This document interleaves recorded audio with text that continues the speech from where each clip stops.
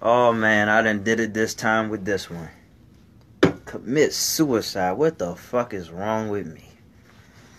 Such a touchy subject as many times as I done contemplated. Just ending it all. Just sending my brains to the wall right behind me. The wall you can see.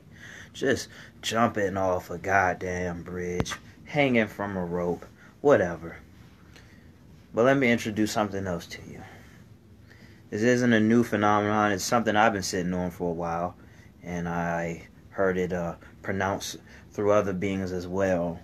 And it is a form of suicide, but you don't actually harm yourself. And what you do is you kill off the aspects of you that you do not like.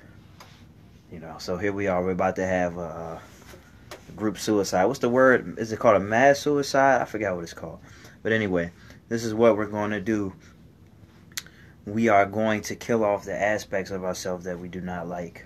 So you do not like that you are a procrastinator, so you're going to kill that part off. How you do that? Well, by constantly forcing yourself to do the things you know you ought to do. And I'm sorry if my subject matter, I'm sorry if what I'm talking about isn't exciting as the caption, but follow me here because there's something here. Trust me. So you don't like you're a procrastinator, then you work towards killing that part of you off. You don't like that you're fat, so you kill that part of you off by putting in some goddamn work, by exercising. Exercising, switching up your diet, taking cold showers. I say this all the time. It seems like it's a small thing to take cold showers, but it's really not. And I'm not just referring to the shock. I'm referring to the health benefits, literal health benefits, mental, physical, spiritual, emotional health benefits. So you kill that part of you off. You deal with anxiety and depression. You kill that off. And of course, I have advice on that. I speak on that a lot.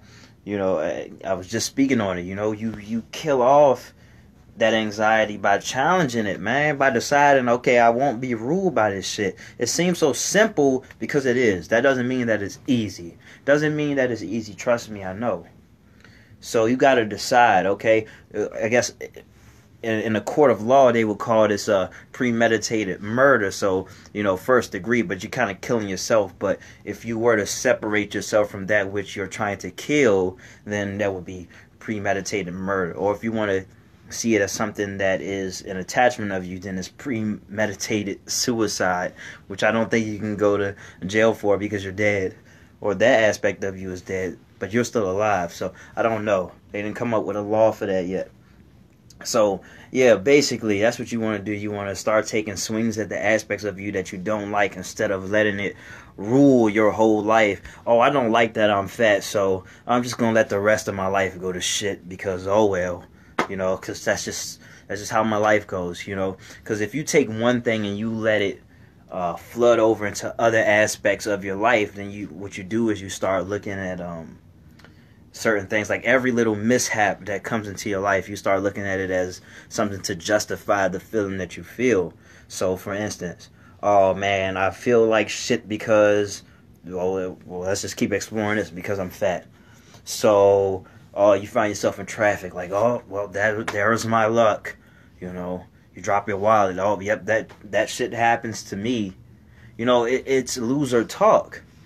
So once you reach the habit of speaking like that, and you go looking for that, you're basically slowly dying anyway. I guess we're all slowly dying. So maybe you speed up the process a little bit by constantly looking for things to take away from who you are and who you could be. But, and seeing as that may be the case, if you consciously understand that you're doing that, you can rectify the problem by separating the issues in your life and not letting it take shape into other aspects. And that doesn't just happen by sitting down on your ass knees and praying. I'm sorry. It's going to take more than that. You're going to actually have to get out of bed. You're going to actually have to fucking move. You're going to actually have to fucking read and listen to boring stuff and listen to boring people and try to weed out the fakes from the real and, You know, just kind of go through those haystacks to find a needle, see which one works for you, and you know, and that's life, man. You know, and for my guys out there, see, I like the fact that I'm all over the place because, man, one idea brings out another. That's success to me. But for my guys out there, man, you know, I like to mention this every once in a while, periodically. And I was watching a documentary. I think it was on the peregrine falcons, one of my favorite animals, really fastest animal I think alive. But um, most predators fail most of the time. Okay, and in the animal kingdom, it basically translates like this. You know, most of the time you're not going to get your kill, but you understand that you have to eat. It's innate. You feel it in your every being that you have to eat, so you don't stop until you eat. So I tie this back to what I was going to say, guys, and I don't know, maybe women. I don't know. I try not to touch on the telling women what to do and things like that because I don't know. You know, I stay in my comfort zone when it comes to this. And all I can really say to women is, you know, kind of give them a better understanding of what we would appreciate. But anyway, it's not about that. So men, you tried your hand at getting women. Maybe your game wasn't tight. Maybe your game is. But you can't quit after one rejection. I understand that you take it personally, you know, especially when you muster up all you've got to go toward, you know, to go at a woman who you think is of a high status, maybe a higher status than your very own. You may, you know, out of your league is what they say. But you can't let that deter you from, attempting to, you know, find your desires met, whatever that may be. I won't dive into that. I mean, it's your prerogative so long as you worry about the safety of the women that you are approaching and you focus on respecting them. But solely your prerogative. But you can't let that stop you. You know, because if you do, after a couple rejections, you know, you start taking it personally, it fucks with your confidence. You know, now you're real tight. Or any woman who gives you play, you kind of try to give them everything, man. Just, oh, you know, it's just my opportunity. Let me show her how great I am, you know. But you gotta separate yourself from that. You know, kill off that aspect of you where you think you just have to please people in order for them to get in a relationship with you, in order for them to get in bed with you, or whatever it is, man. And I guess I learned that the hard way. I learned most things the hard way, but it's alright. It's alright though. You know, that you know, those rejections and saying, oh, maybe I'm ugly, maybe, well, people don't love me, people don't like me, I'm too this, I'm too that. Nah, man, you just gotta switch up your game, man. You know, analyze it. And plus, I got this piece of advice from one of my BFFs. You know, BFFs. I finally said it, but from one of my best friends, man. And he was basically saying, I don't remember the question that I asked. I'm sure I asked the question. I'm like, man, I don't know, you don't feel discouraged or something like that when people reject you. And he basically put it like this, man. It doesn't really matter. I don't know them. They don't know me. You know? So, basically, I mean, I didn't know the person before I talked to him. And now I ain't gonna know her afterwards. And God, what a great perspective. We don't really know these people that we try to pursue. I mean, who's to say that we'll actually even like them in the long run, man? I know we judge books by covers, but man, after a while, taking things at face value just gets boring. You know, some women, and you know, I have a shallow aspect to me as well. I won't lie, but I say all that to say that, you know, some women that I just see as, oh, dimes, the best, flawless, blah, blah, blah, fucking model. Man, they have very little to offer, and I mean no disrespect, because I'm not trying to stereotype, because that's not inherently true, but I have found that some of these beautiful women, you can't even find a blemish on them, just kind of boring, you know. So they have the looks, and that's good. That gets you by. That gets you on a magazine cover. You know how to contort a little bit, poke your ass out, perch your lips, and that's all beautiful, man. I mean, it's. I guess it's kind of a skill, but in matters of the meaningful life outside of our hormones, man. You know, when all the dust settles, we look for more. We look for more in people. We look for more in the people we get in bed with. And there's just nothing more attractive than somebody who actually has something going for them more than how they look when they step out into the world, you know, as far as physical appearance.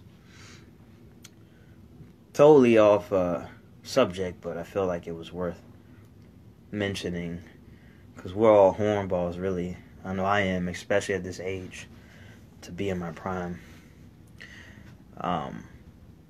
But yeah, man, those uncomfortable feelings that you feel, you know, when you sit down at night or you wake up in the morning, you say, "Oh man, I fucking blew it. Why'd I carry things that way? Why'd I get so tense at this moment?" Things. Those are things that you need to start working towards and understand there is something that you can do. You know. I mean, examples galore. If you found that you don't like the way you talk to somebody because you kind of got a little too tense, the anxiety kicked in, then my advice for anxiety is pretty universal. It's just that you just slow down the pace and at least focus on some of the things that you would like to speak on prior to engagement. You know, but always slow down the pace. Take control of the pace. And here's a basketball reference. I think this is still true, but you will find that if you look up the stats for basketball teams, there are 30 NBA teams. The teams with the slower pace make the fewer mistakes. The teams with the faster pace, Golden State Warriors actually is a team with a very fast pace, and they are one of the league leaders in turnovers. Yeah, they won championships. They turned over the ball a lot, you know. So, you know, just there's something there. That's all I'm saying. That's something that poked out to me as far as basketball stats, and I looked into the stats quite a bit, you know, because I mean, before them there were teams who had slower pace who won championships. Mavericks, I believe they had a slow pace. I want to say Miami Heat did when they won. Not, I don't think. I want to say before LeBron, when it was just D Wade and Shaq. I'm not too sure about that actually, but you know the Spurs for sure, one of the slower paces in the NBA. And you see they did pretty well. But enough about NBA. If there's something that you don't like about yourself, don't allow it to spread like cancer, because that's kind of what it is. It's proverbial cancer, and it takes shapes and in other forms, you know. And you want to free yourself up. You want to take that weight off of you, so you can go and explore some of the things that are more worthwhile to you. Very imperative that you do that, because some things, unlike a cancer, this can drag on for decades. I don't know if a cancer can carry on for decades. I'm not too sure about that, to be honest. But I mean, should I rather die in a year or so from cancer as opposed to living 40 years with the proverbial cancer, or 40 extra years with a proverbial cancer and not quite getting rid of it and just letting it plague the rest of my life? End me now if you tell me that's going to be my fate. You know, send me off. All right, commit suicide.